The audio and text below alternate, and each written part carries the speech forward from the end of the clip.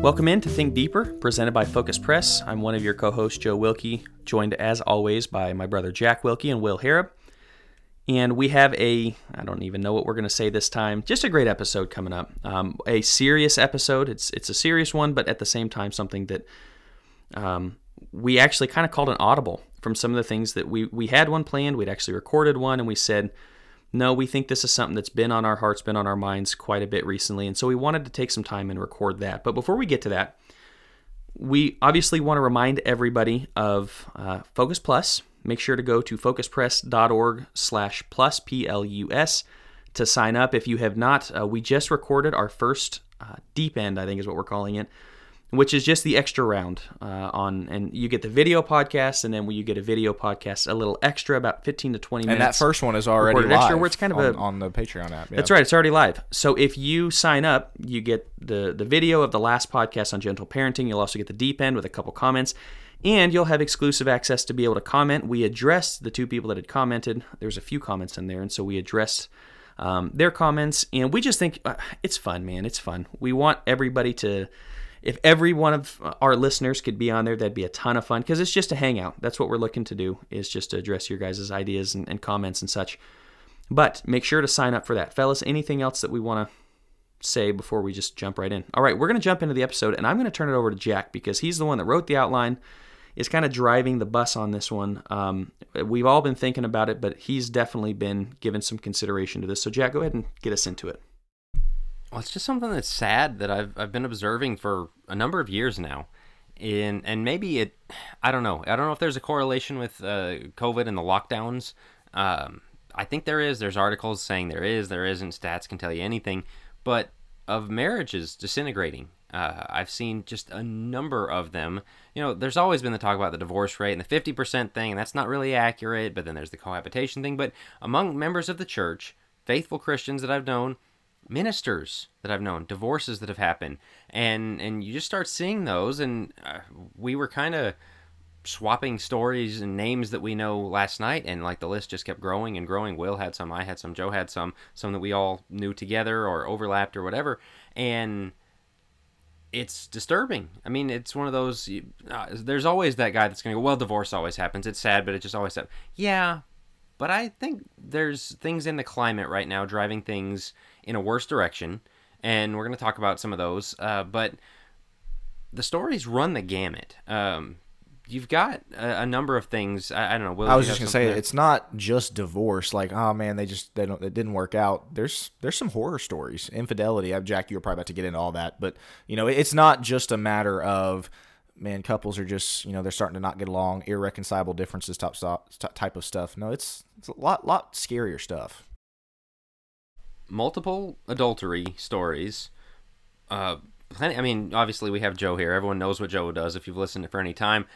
He deals with people dealing with pornography addiction. There's a lot of that out there, and a lot of that putting strain on marriages, ending marriages sometimes. Not a good thing there. A lot of desertion. A lot of women just saying, it's not working for me anymore. I'm out of here. We're going to talk about that. And I think that's a lot bigger problem that just doesn't go addressed. And so we're going to get to that.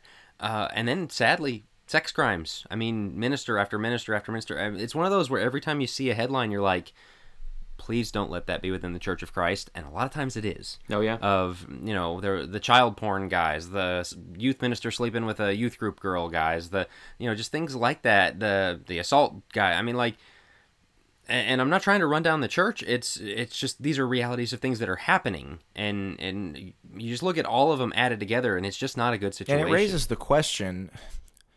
I don't want to liken it necessarily to this. These are two awful things, but y'all obviously remember when Columbine first happened. It was kind of the big major first school shooting.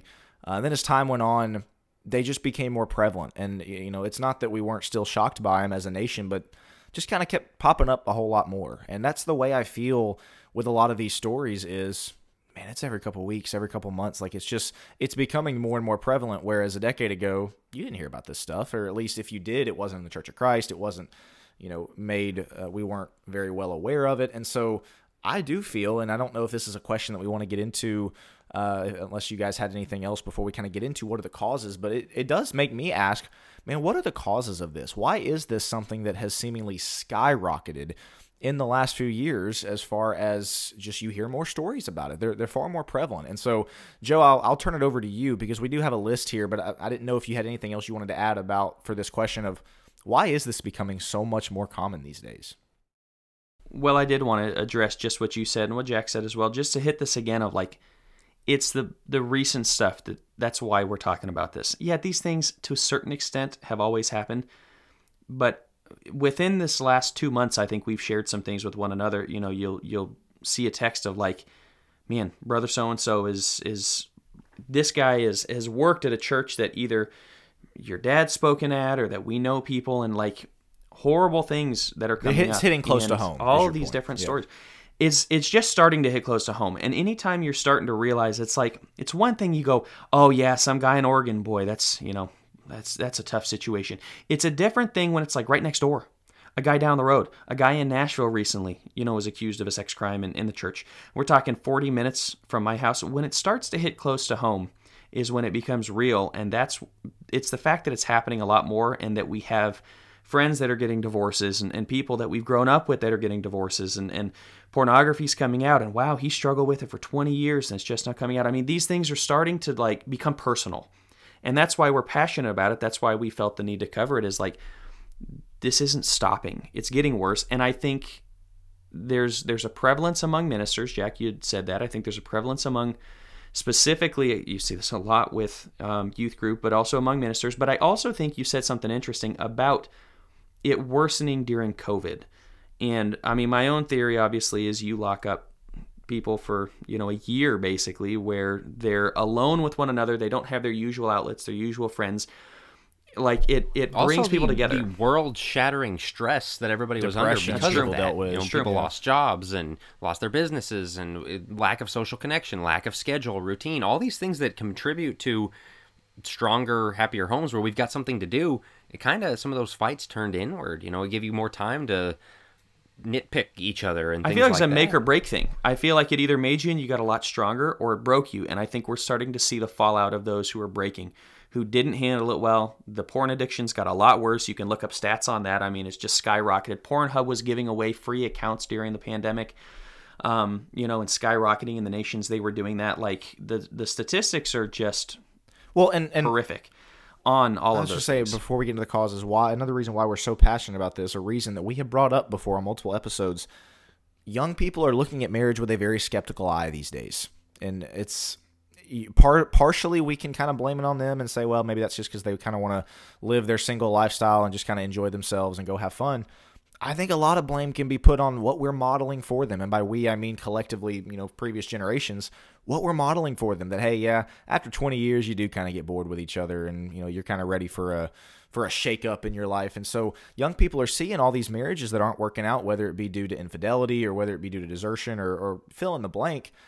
And they're looking at that going, why would I sign up for that? That's not really something that I'm interested in. And again, we can't place all of the blame and all the culpability on previous generations, but man, I think they share a lot of culpability in this as far as one of the reasons why young people are not pursuing marriage. They're looking at it, again, very skeptically. That's a problem. And that's something that I personally, I want my kids to look at marriage as something to be pursued, to be striven after, something that's worthy of glory and honor. Right now, we don't see that very much, and it saddens me that it's in the church that we're not seeing that. Our marriages are in crisis, and that's what we want to get into the causes as to why, Jack, unless you got something else. I wanted to transition us into the causes of this marriage in crisis idea.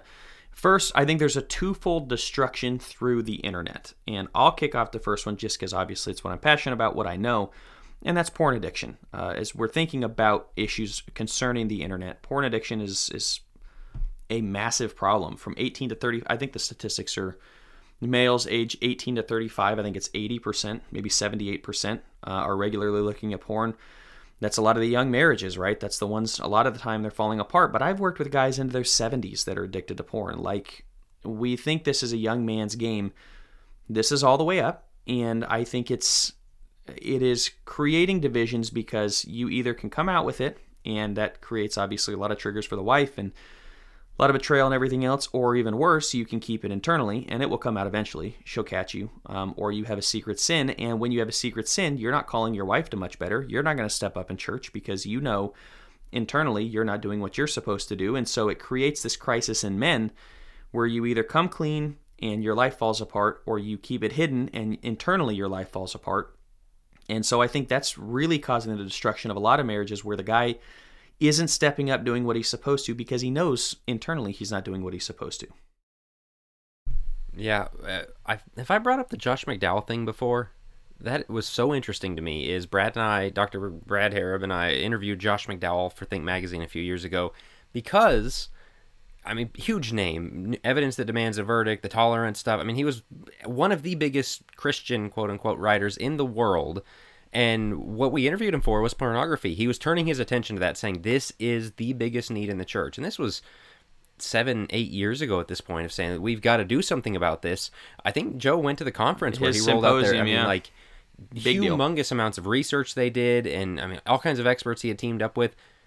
That one went under the radar. That was where he like started falling off the popularity, that he had once had, because nobody wanted to talk about that. Because the thing he was saying was, this is infecting tons of church leaders, and he was saying that there is a direct pipeline from that to false doctrine coming into the church, because people are going to be way softer on sexual sin. And when you see this stuff and this brokenness culture stuff we've talked about, and being, LGBT friends, well, we just, we don't want to come down too hard on them, and we don't want them to feel judged and things like that. He said the door to that is ministers and elders that deal with porn. Is, well, I'm not going to come down hard on it because what happens if I get busted? What if, I've got this internal thing? And so you've got this widespread issue in the church, and then you put that into a home, and it's the exact same thing you're talking about. A guy can't lead his family. A guy doesn't have his wife's trust. There is all of the things that come out of that. It is such an insidious thing, and as you said, well over half. I mean, and you also deal with the thing where guys think, I'll get married, that'll take care of my problem. It doesn't. And so they bring that into the marriage. The wife finds out about it, early in the marriage, and now you start off on that foot. Well, there's a couple different things I'll say. First off, Josh McDowell partnered with Barna and Covenant Eyes to do the biggest study in the church at that time. And I'm riffing because I don't have it in front of me. I want to say 52% of church leaders, like pastors, they call them obviously in Christendom, I think it's like 52% struggle with porn regularly. So 1 in 2 pulpits, somebody struggling with porn. But the second thing, as far as it goes with the wife, there's the discovery ideas. I don't want to get too deep into it.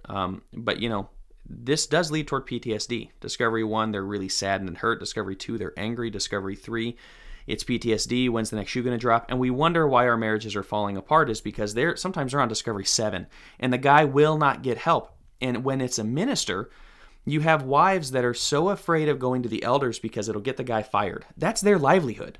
So the husband isn't changing. He isn't, but she has no recourse. If she goes to the elders, she can't call it out. If she goes there and they lose their job, where are they going to go? That creates a rift in their marriage, obviously, and then he's got to quickly go find another job without a recommendation from that church, obviously.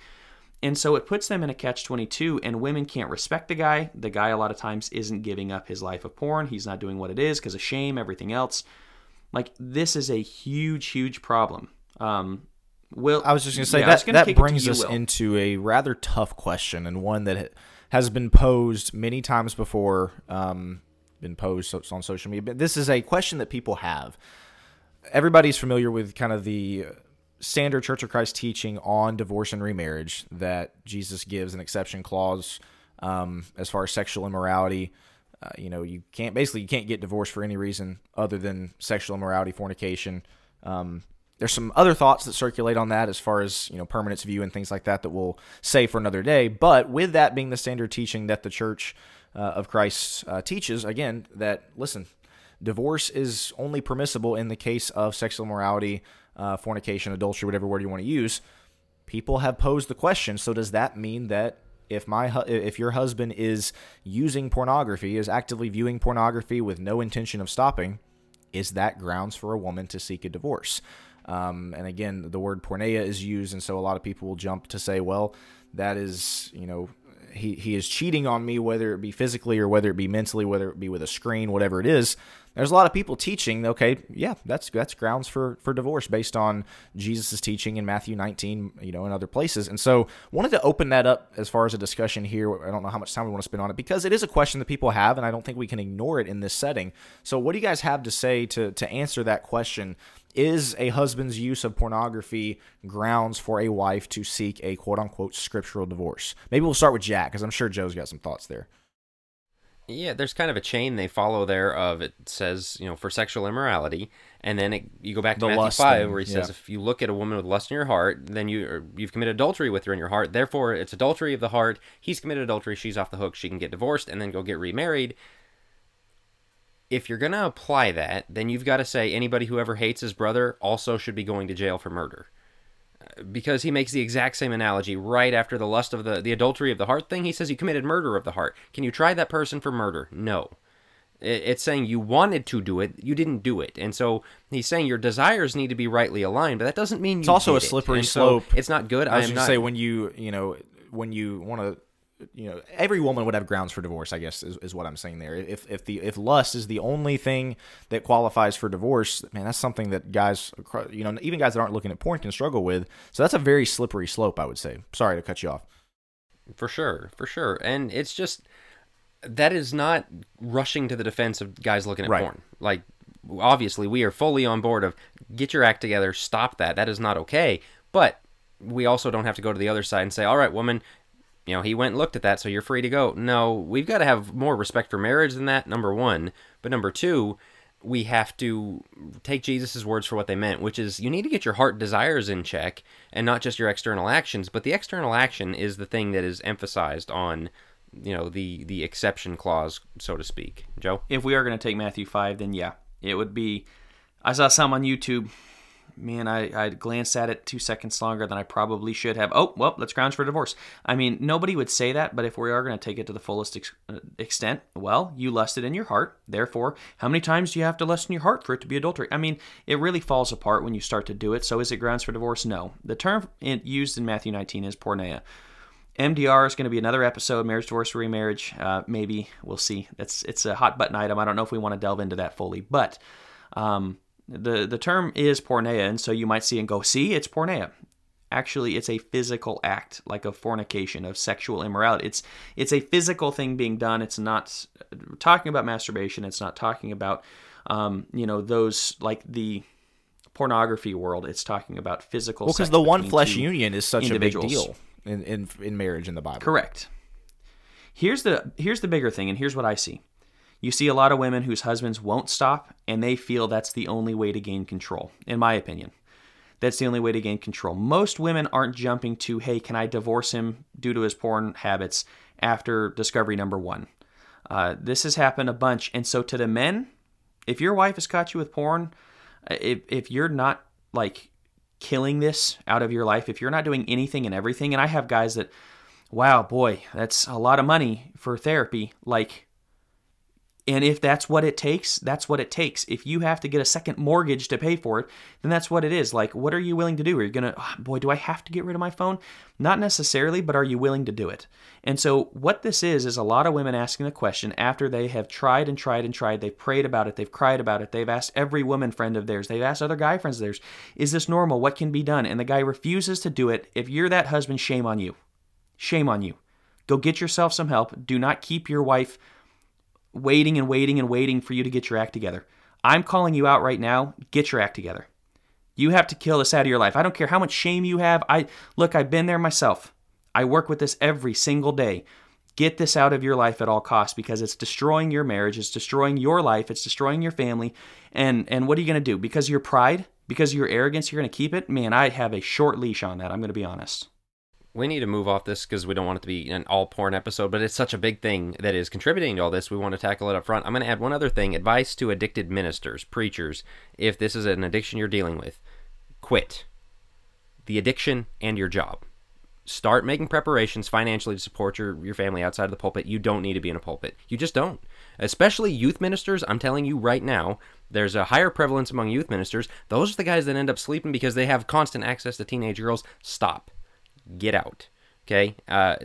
again, start making financial preparations to get yourself out of the pulpit, because even if you quit today, you are not in a place spiritually to lead people. I've been writing a lot on my Substack blog about the need for elite, strong. We had that eldership episode of like, we need the best of the best leading. And a guy who is sneaking into the back room of his house, no, you need to get out of the ministry.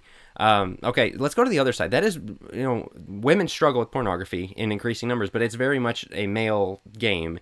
The other side of this, where the internet is breaking down marriages, women stumble across lots of bad information. And you have that picture in Genesis 3 of the serpent talking to Eve, and the serpent gets her ear, and he's putting ideas in her head, and she goes, oh, that sounds good, I'll go with that. The serpent is using the internet. He's using Instagram. He's using TikTok. He's using Facebook groups. Foolish counsel like you would not believe. The gentle parenting thing we talked about last week gets into women's ears of, oh, this sounds good, I'll roll with it. And so, we had examples come up as we were outlining this and thinking about it, of just terrible things our wives have shared with us from these women's groups. Things like you can divorce your husband because he looked at porn. There are church women's groups telling women that on the daily. There's no counsel, there's no elders in there, there's no preachers, there's nobody teaching the scriptures in there. It's, let's pool our ignorance in what sounds good and what's emotionally right, and support each other no matter what, because you're also only getting one half of the story. The wife is coming and saying, oh, my husband's terrible, he's doing this, that, and the other thing. She's not telling where she is, letting down in the marriage, her contribution to the problem. And so it is just this everyone gathering around, patting her on the back. Oh, you're so put upon. You just need to get out of there. And the therapy words come out. Oh, that's just toxic abuse, controlling, which we're going to talk about a little more in a bit. It's so dangerous. Yeah, it is. Yeah, it is. It's because this isn't going to go over super well. Men are to lead. Women are to nurture. When you get in there and somebody's asking for leadership, they're asking for advice, women want to come in and nurture. That's why I'm not a giant fan of women therapists. That sounds really mean, but I think the natural tendency comes forward to nurture and not to fix. And yeah, men can be fix-it foxes. Look, you gotta love them first. Women need that too. They need validation. They need acceptance. All that. That's great. But they're also looking for advice, and I think the advice can go real south real fast on some of these. And they don't know what's good advice and what's not, unfortunately, a lot of the time when they're going to these forums. Some of it's very innocent, and there's other things that are just not. And to know the difference can be difficult from time to time. I would say that kind of drives us into the next larger point that we have. When you talk about the women's group. Hang on, I want to make one other thing on the wisdom you get there. Titus 2 says, older women teach the younger women to love their husbands and children. This teaches them the opposite. Teaches them, just love yourself. It's just constant affirmation of you.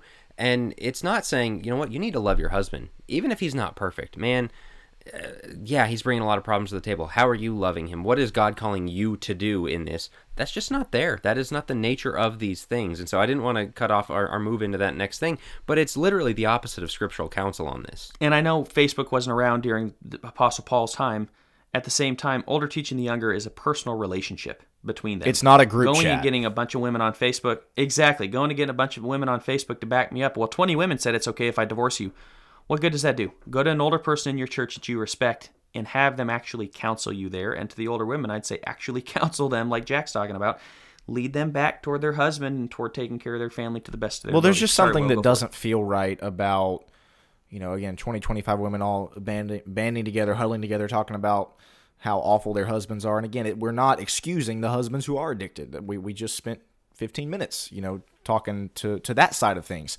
But again, it kind of put the shoe on the other foot. If we had a bunch of men's Facebook groups where it was like, all the reasons why our wives are terrible, and it's just not a good practice, I wouldn't say. But so that drives us again, kind of into the next phase of the outline here, which is we live in an anti-men culture, an anti-masculinity, anti-men culture. And this is something that we have talked about a great deal on this podcast before, but Jack was sharing with us the statistics on divorce filings before we got on, and I don't want to speak for Joe, but both of us were kind of taken aback. 70% of those who file for divorce are women. 70% out of every 10 divorces, 7 of them are being initiated by women. Think about what that means. And then you think about, why we would put this under the heading of the anti-men culture. It's because women are kind of universally viewed as the victims. Women are kind of universally viewed as those who have been put upon, those who kind of have justification. They have a reason to want to seek out of the relationship because men are downtrodden. Men are shouted down and, again, metaphorically spat upon in the culture that we live in. So I don't know what you guys want to speak to first with this, because it is troubling that we are growing up in a society where strong little girls, those are things that are idolized, and strong men, not so much. And again, I think it's reflected in this statistic of 70%, 7 in 10 of divorce filings are initiated by women. It's because women are kind of being told by culture, you really can't do any wrong. You can do no wrong here. That's a problem. Well, there's the old movie trope, right, of the guy hits 40 years old and midlife crisis, wants the younger girlfriend, goes get the Corvette, whatever, like all the things that a guy goes through and leaves his wife and family. I can't think of anybody I know that's ever done that.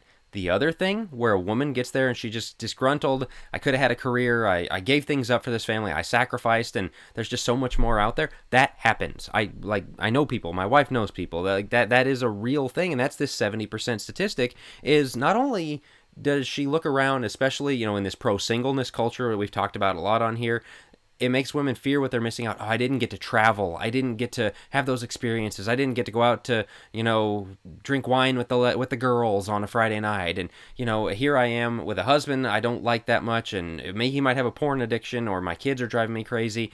And you know what? If I get out of here, the state will make me split custody with my husband, so I only have my kids half the time. The rest of the time I get to do what I want to do. They will make him pay me child support. I will have all the cards, and I can act, lots of it. Lots of it. I'll get to act however I want, and anytime he steps out of line at all, I can threaten him and maybe have the kids taken away, lose all custody or whatever else, because these court decisions are stacked, so heavily against them. And this has led to, Will talked about earlier, the idea about, young people looking and saying marriage isn't worth it. There is a strong online movement among young men. There's the political red pill, blue pill thing, but there's the red pill thing about relationships, which is you can't win with women. And there are guys just say that's what you have to realize is you can't win. The courts are going to be stacked against you. Your finances are going to be wrecked. All she's got to do is decide one day she doesn't like you anymore, and your life is ruined.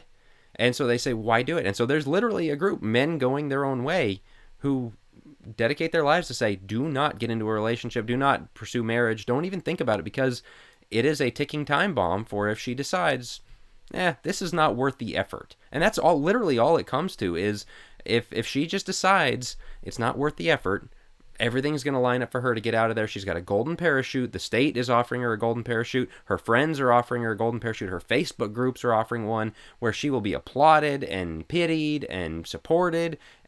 And you're going to be on your own. It's so one-sided right now. It's a very bad. It shouldn't go to the other side. I'm not advocating that, but in a culture that almost encourages divorce, that just puts it out there. It's always whispering in their ear. Another argument. You've always got that option. You've always got this in your back pocket if you want it. And look how many of them are taking taking that option. Well, you talk about swinging the pendulum to the other side about the men. Obviously that's wrong. That's what gets pushed the most. Oh, all these toxic men, all these bad. Yes, that happens. I'm not taking away from that. But if anybody wants the stories, man, I could tell you dozens of stories. I started at Griffith Centers for Children, doing hundreds of hours for my practicum and clinicals and everything else. And I worked with a lot of families. I worked in the courts, been subpoenaed. It's not, I'm telling you, the guy, every single time it comes down the line, it does not go his way. And I worked with some guys that were saints, absolute saints. And that's not just me saying it because I was on their side. No, I worked with both sides of it, and I got to see both sides. And I came in as the unbiased party, and I said, whoa, he clearly is trying to get his act together. He clearly is doing this. She's not even trying. She would come away with either more custody, more alimony, whatever it may be. Every time. So you think that maybe we have an axe to grind or something. We don't. We're just calling out what you see in the culture. And I think, again, when you make it that prevalent, you make it that easy, and women aren't... The culture basically says if your husband tries to lead, then yeah, he's being toxic. If he tells you no to something, then he's just trying to deprive you. I don't think that's healthy. You jump on a women's group, going back to the last one, you jump on a women's group, jump on these online forums, and what are you going to get? More of Affirmation. the same. Oh, you need to leave him, or affirmation of it. And so what do you get? Ultimately, we're kind of driving toward this pro-singleness rhetoric, and we had our singleness episode, and we've had back and forth on 1 Corinthians 7 and whatnot that blew up on Facebook. But I think the pro-singleness rhetoric that you see all over social media causes women to fear on what they're potentially missing out. And I think to a certain extent men, but 70% of divorces, I don't think that's near as much on the men than the women wanting out, knowing that they, most things are going to work out. And people are going to listen to this and go, wow, that's horrible. I don't think women are only doing it when they absolutely feel they have to. And maybe for some, that's true. But I would then challenge, do you have to? Do you have to? There's leaving and there's separating for a time. Try to help the guy get his act together, whatever it is. I mean, there's ways to go about that. But when we're talking about initiating divorce, that's let no man or woman separate what God has joined together. That's pretty serious. Well, and pretty serious. There's that inception thing of the idea being planted in your head every day. If you've got the out, you've got the out. You're like, keep an eye on him because what he's doing is all of these things that all your girlfriends are going to say, oh, he's so terrible. Like the pooling of bad advice that we just talked about. And it really is, that's the new trope. It's not the guy having the midlife crisis. It's the woman having it going, I missed out on all this stuff. I've got to go get it back. And the other side of that is how many guys, and you've dealt with these, Joe, of the guy saying, please, let's save our marriage. Let's do whatever it takes. Let's stay together. We have a family here. I don't want to lose you. Nope. She's just determined. She's on the way out the door. And this is Christians. This is ministers' wives. This is not just out in the world. And it's a really sad thing. And one of the other things you're seeing is with more emphasis on masculinity and male leadership and some of the things we talk about, there are guys I know who want to do that and practice that, but their wife has been so poisoned by that if he tries to step up, I mean, you can look at a high-profile one, and this might not be the best example because, boy, he went off the deep end in a hurry. Kanye West and Kim Kardashian. Right? He found Christianity there for a while in some form or whatever. And you saw, it kind of came out. He was telling his wife, please stop dressing like that. Please, this is not okay. I don't want you to be sexualizing yourself. You're my wife. And that part of what he did, getting away from everything else around Kanye right now, but that is a very good thing for a wife to do, is to ask his wife, do you know how much flack he caught for that? Of how, toxic, abusive, controlling. And this kind of stuff happens within the church too. Of a husband saying, as we talked about with gentle parenting, we're going to discipline this way. Why, honey, I don't want you to dress like that. Or we're just not going to let the kids do this, that, or the other thing. Or I wish you would kind of cut off that one friend who I don't think is a good influence for you to be around. Oh, he's controlling, he's abusive, all those terms come out, and now she's got the upper hand and the support of everybody around her. It's dangerous. Well, no, I was just going to say, it's not just what they, that they just dislike it or that they, want out of their marriages to go chase their dreams. I've worked with a lot of couples, the overwhelming majority, and I work with a lot of infidelity. The overwhelming majority of the infidelity has been women. Legitimately. People don't believe it. They think, of course, it's the sex addict guys that allow their porn addiction to get away. Most of the guys in porn addiction that I've run across, I've worked with plenty that haven't. But a lot of the guys, that doesn't cross into their mind. They have what they want on porn. It's bad enough. It's the women that have been cheating. But this goes into, and Will, I'll pass it to you in a second, we also have a serious crisis of women taking antidepressants and anti-anxiety meds. The overwhelming majority, unbelievable statistics. You're talking 80, 90%. Crazy amounts are on these pills. I know it's high. I don't think it's that high, but oh no, it's look it up. On a certain age demographic, it's ridiculously high. Correct me on that. You said look it up. He's doing that right now. But yeah, he's looking it up. But that creates for unstable women is all I was going to say. It creates for you're okay today, you're not tomorrow, and the meds trying to get that right can create for some serious instability emotionally as well. Sorry, Will. I was just saying, none of this should be a surprise to any of us because you think about what culture, what society, just Americanized culture, what it promotes and what it pushes is that life is all about you. Life is all about your own happiness. Life is all about whatever you want to do and chase your dreams, pursue your own happiness. All that type of culture that is fed to young people. You hear, and not just young people, obviously older people as well, but the find yourself, the express yourself. It's all about you, yourself. Is it any surprise that we've got men and women alike that are deciding, I kind of want to prioritize myself, not my family, not sacrificing what I want for what the family needs, but no, what I want and what I want to do. And it's just one of those things that we've got a selfishness epidemic. We've got again, pursue your own happiness is something that, that's even trickled into the church in a lot of ways. What's the phrase that you hear when somebody is seeking a divorce that they know they don't have scriptural grounds for? Well, God wouldn't want me to be unhappy. Wouldn't God want me to be happy?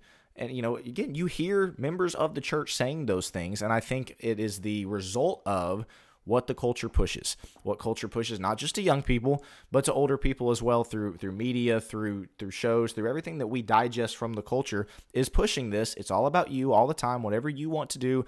God wouldn't want you to be unhappy. These are mindsets, these are perspectives that we have to get out of our heads, and we have to eradicate them from the church because, again, we've got a marriage crisis, and this is one of the reasons why. I'm going to clarify real fast on statistics because I looked them up myself. Way lower. I don't know where I saw it. I'm going to have to look it up because I know I saw something in a certain age range or a certain demographic, whatever it was, that was sky high. Shade under 20% of all women are on these. And then, it goes higher or lower depending on the age range. I know I saw it somewhere. Again, I'm going to look it up, maybe add that into Focus Plus as to where I saw that. But yeah, just wanted to clarify real fast. Sure. So I wanted to read these... People reveal themselves through these memes that they share, and I saw one going around or posted, and it was focus on your healing and growth. The right people for you will grow closer and the wrong further away. Work on you, for you, in all ways, always. I'm sorry, when you made vows at the altar, you did not get to take this mindset of work on you, just what's on you, and people are going to grow away from you when you work on you and you focus on you, and if focusing on you makes pushes your husband away, well, you just gotta, no, you're going to die alone, number one, that's horrible. Number two, you are not an island. You have duties to other people. Now, yeah, that can go too far, and you can be put upon, but where's your vows? Where's your commitment? Where is your Ephesians 5, your 1 Peter 4, 1 Peter 3? Where is that biblical commitment to something bigger than yourself? A marriage is one flesh. You don't have a you anymore. There's an us. That's it. There's only an us. And when you sever that us in pursuit of you, that's not good. And it leads to all of these things we're talking about. And man, name anybody who lived a happier life the minute they said, you know what, I'm going to focus on myself more. Doesn't happen. You can't.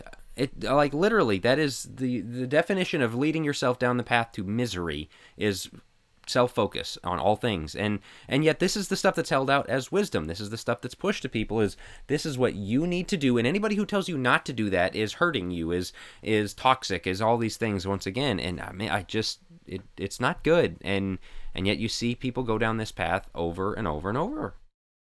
So as we're looking at our marriage crisis outline here, we're talking about causes, right? What has caused this spike? And if you've seen this as well, you don't have to comment. Please don't comment names, anything like that. But let us know. I mean, if you're seeing this as well and you're agreeing with yeah, we have a serious marriage crisis in America, especially in the church, we'd love to know your thoughts on the matter. But as we're looking at the causes, again, the twofold destruction through the internet of porn and the women's groups.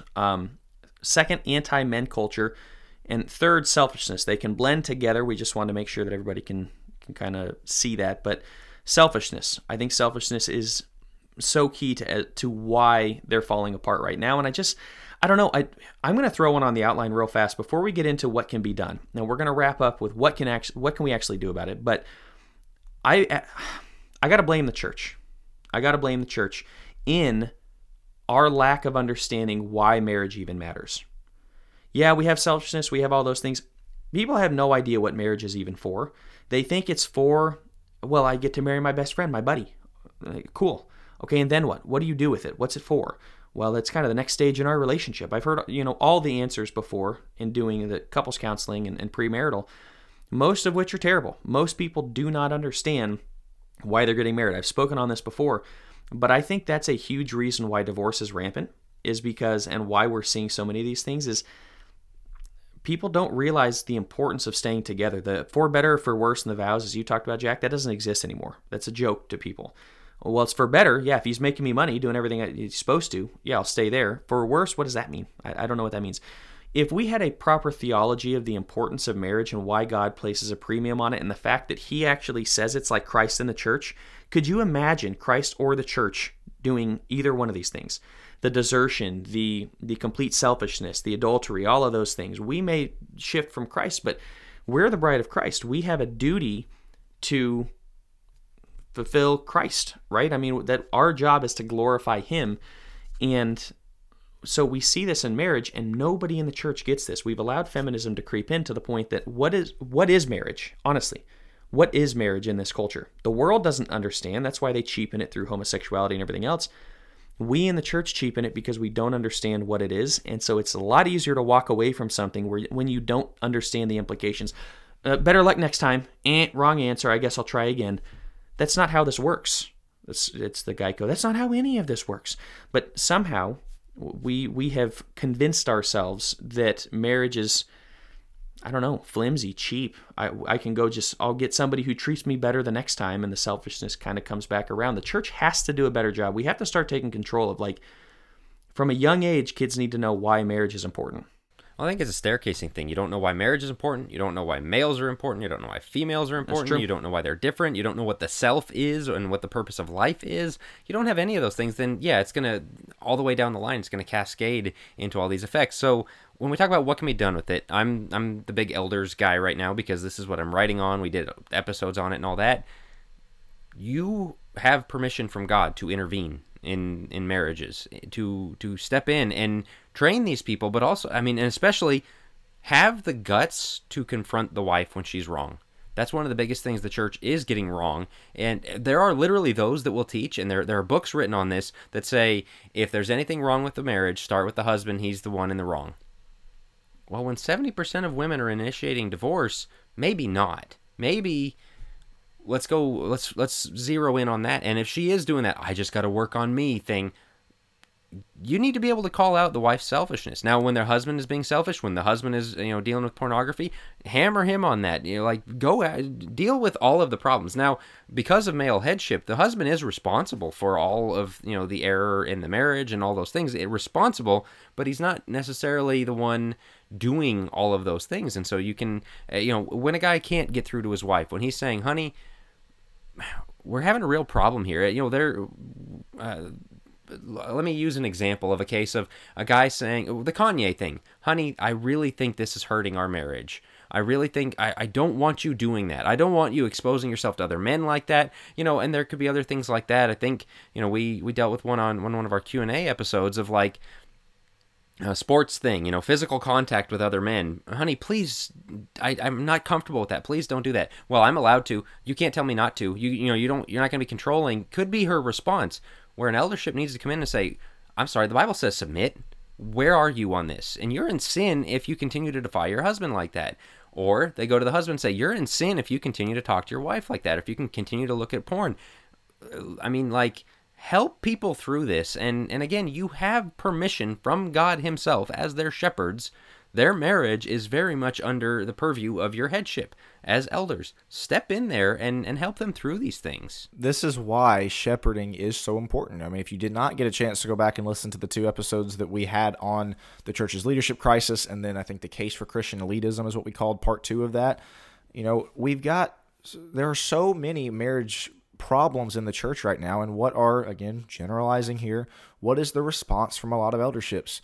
Kind of the shrug on your shoulders, man, what are you going to do? They're struggling right now. They just need some time, No, as Jack is talking about, you have the authority to intervene. And I want to get us into the next one because it kind of ties into this as far as what can be done about this. For those who are struggling in their marriage, you have to be careful who you're listening to, that you're not listening to the mommy blogs and, all the women's groups. And for guys, whatever the alternative to that is, be careful where you're getting your advice from and your information from. Who should you be getting your advice and your counsel from? It should be your elders. It should be your shepherds. It shouldn't be Facebook. It shouldn't be social media. It shouldn't be, fill in the blank. We should be able, whenever we have a marriage issue in our own marriage, in our congregations, we should have the confidence to go. It should go 2 ways. We should have the confidence to go to the elders, to ask for counsel, to ask for advice, to ask for assistance and help. And the elders should be able to go to those who are struggling and say, what's going on? How can we fix it? We're here to be your shepherds. Right now, we don't have either one of those things going on in most congregations. Again, I don't want to keep clarifying that I'm generalizing because I know that I am, and there are elders who are very good at this. But for the most part, we've got a marriage crisis, and it's because this two-way street is not being accessed by either side. That is an empty street right now in most congregations. And so, the first two things that we have here, elder intervention and be careful who you're listening to, it goes both ways. You've got to be getting your advice and your counsel from your shepherds, from God's word, of course, but from those who God has set in leadership over you. I think we can all tell horror stories, and I'm not looking to tell horror stories, but I mean, I can think of an eldership where a woman leaves, there's things needed to be done to kind of figure out what's going on there, but they were basically too scared to say anything to the woman. It's all the guy, well, you just need to do this, you need to do that. True, but we need elders who are willing to call out both sides and not just play the, well, she's a woman, we can't call her out. No, you need to be able to call out both. If the guy is doing something wrong, call him out. And so I would challenge elders, or if your congregation doesn't have elders, at least talk to the leaders of the congregation. But this gets us into number 3 on what can be done. And that's something that you and I, Will, are very passionate about. In our first episode for the Gym podcast, we called it Strive for Greatness. And that's the idea of male excellence. We want men to be great. We want men to be excellent and to excel in every single way. Why is that important here? Because if a man isn't excelling, how can he call his wife to excel? How can he call his family to excel? And if his marriage is in crisis and he knows he's not doing what he's supposed to do, again, where do you go from there? Like, now we're all in the muck and mire together because nobody is going to stand up and go, hey, we need to do something different. Well, it's the idea of not trying. You've got so many guys and so many husbands that they're not going to try with their health and fitness. They're not going to try in leading their family spiritually. They're not really going to try in any of the tough stuff that dads are and fathers are biblically authorized to do. Again, all these things that are difficult. We got a lot of guys that I'm just not really going to try. It is what it is. Again, shrug your shoulders. What can you do type of thing. I'm not really going to try to lead my kids. I'm not going to try. And nobody's ever going to come out and say that, but that's how we act. And so you're right, Joe. It's this idea of, pursue excellence in every single one of these areas. Pursue excellence in your own health. Pursue excellence in your own spiritual walk, and pursue excellence in leading your family in their spiritual walk. We've got, again, a lot of guys who are not pursuing that. They're content. They got to work their 40-hour week at a job. They got to, maybe they got to make sure their family's provided for financially. Other than that, they're not really going to try in any other areas. That is such a huge problem. We've talked a lot about women in this episode. That's on the guys, the ones that are not pursuing the excellence, the ones that are not striving for greatness in these areas. One of the reasons why we started the Godly Young Men podcast, the Gym podcast, is to encourage young men. Look, we know you're probably not seeing the examples for this in many other places in your life. This is what godly young men look like, and it starts with the striving for greatness, that's striving for excellence. And nothing destroys self-esteem faster than uncovered sin, than unrepented of and secret sin. I'm telling you, again, I've been there myself. It zaps you of everything. It zaps you of your energy. It zaps you of your confidence. It zaps you of your relationship with God. And ultimately, obviously, that's going to affect, I shouldn't say ultimately, but that's going to affect your relationship with your wife. Ultimately, the relationship with God. We have to uncover the sin, and we have to, again, take that killer instinct to say, I want this gone. And it doesn't always have to be porn. You treating your wife, you being emotionally unavailable for your wife, where you just don't care about her, those type of things. Pursue excellence in the relationship. Be the best husband you can be. Read those books and read the family books, the parenting books, the marriage books. Don't make your wife put it on your shelf, right? Like, oh man, I just wish she'd read this. Why don't you just pursue being excellent? And then when you lead your wife appropriately, see if she's willing to follow. And that gets us into the next one. Jack, I'm going to let you take off on this one. So as far as what can be done, elder intervention, be careful who you're listening to, male excellence, and then the next is the idea of male leadership. Well, it's just kind of the two sides of this. We'll put them together as the last two we have. Male leadership, female submission is the biblical model. And so what you're talking about is so important that we start with the male excellence, because you're going to lead. You're going to be looked at as leader. The family is going to take on the tone of your leadership. So you better do it well. You better step up to that excellence. And so many times we'll say, leadership is not, storming in the door and saying, all right, I'm in charge of this family. This is how it's going to be. You wouldn't respond to that. Nobody responds to that. That's why when Jesus says the one who leads among you is going to be your servant, and we've talked before about how servant leadership gets twisted to basically bow down and let everybody walk all over you and give them what they want at all times. No, service is I'll take on the hard stuff. I'll be the one that does the difficult part in this family. I'll be the one that owns my own sins and shortcomings and all of that. I'll make life easier on her. I will take things out of her hand or give her guidance and direction. Give the kids guidance and directions of what is expected of them within the family. You take that on. You set the tone for what it's going to be. And when they see you working towards excellence, when they see you, leading the way, saying, look, I'm not asking you to do anything I'm not going to do. Because that's the worst part of that is, the old trope of the guy that comes and plops down on the couch and watches TV all night and orders his wife around. He's bringing nothing to the table and expecting everything. No, bring everything to the table. Put 100% into it. And then it's so much easier to call people to follow. And then for the wife, it's submission. There's a reason this is hard. There's a reason it's unpopular. There's a reason this is the exact thing that all of these Facebook groups and Instagram posts and all these things are pushing against, that want to label this idea of submission as toxic and dangerous and abusive and violent, all the things that people label it as, because it's not natural to you. It's what you don't want to do. We have a great way of justifying and putting on fancy expert terms around why what we want to do originally is the thing that's best for us. Usually the thing we want to do originally, the heart is deceitful above all things. It's not good for us. And so we've got to realize when God says this is your role in the relationship, live up to it. Realize, because the thing with both of these, the male excellence, the female submission, is you're looking at yourself and saying, am I doing my part? It's very easy to look at your spouse and be like, man, they're letting me down. I want more out of them. They're not giving me anything. And I've had that attitude. I've perfectly transparently had my own marital struggles for sure. And it's always when I'm looking at her of going, man, I just wish I could get more of her. Okay, but where am I falling short? Let's start there. And if I'm doing everything I can right and she's still not coming along and just won't submit, won't deal with it, okay, you deal with that in a different way. And I'm not saying Allison does that. I'm just saying if that's the process you go through, but start with yourself, husband and wife, and be the kind of person you would want to be married to. I mean, why would you expect the perfect wife if you're not that? Why would you expect the perfect husband if you're not bringing anything to the table? What? Yeah, your expectations, start with yourself. Raise your expectations of yourself, I guess is what I'm trying to say. We can't keep turning a blind eye to this. It's the same thing as the young people, the youth dropout rate. You can't shrug your shoulders and say, what are you going to do about it, and move on. No, we need to do something. And the same thing with this church, with this marriage crisis that we see in the church. There are reasons, there are contributing factors, a lot of them that we've talked about. And so we need to talk a lot more about, okay, what can be done about this? And so that's what we try to devote the last few minutes of this episode to. We want to hear from you guys as well. This is something we're obviously very passionate about. I think we're going to make our group think question that you feel free to respond to on social media. Why does the church have a marriage crisis? I guess would be part one of the question. And number two, what can be done about it? Pretty much the way that we structure this episode, we want to hear from you. Why does the church have a marriage crisis and what can be done about that? And so we're going to have that on our social media for you guys to comment on Facebook on. Obviously, if you are a Focus Plus subscriber, first of all, thank you. Second of all, be sure and leave your thoughts, leave your remarks, leave any other questions you might have on the deep end or on the segment of when Jack puts the episode up on the Patreon feed.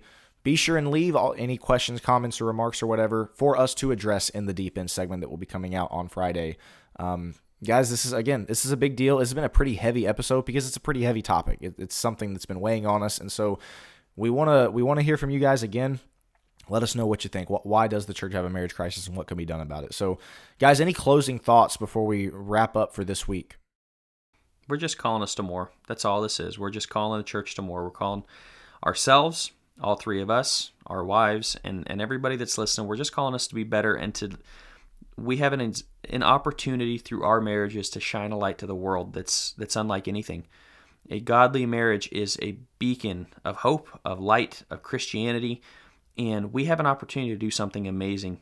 Marriage it was the pinnacle of God's creation, the last thing that He created in bringing man and woman together. Let's treat it as such. Let's treat it with the holiness, the sanctity, the respect and reverence due.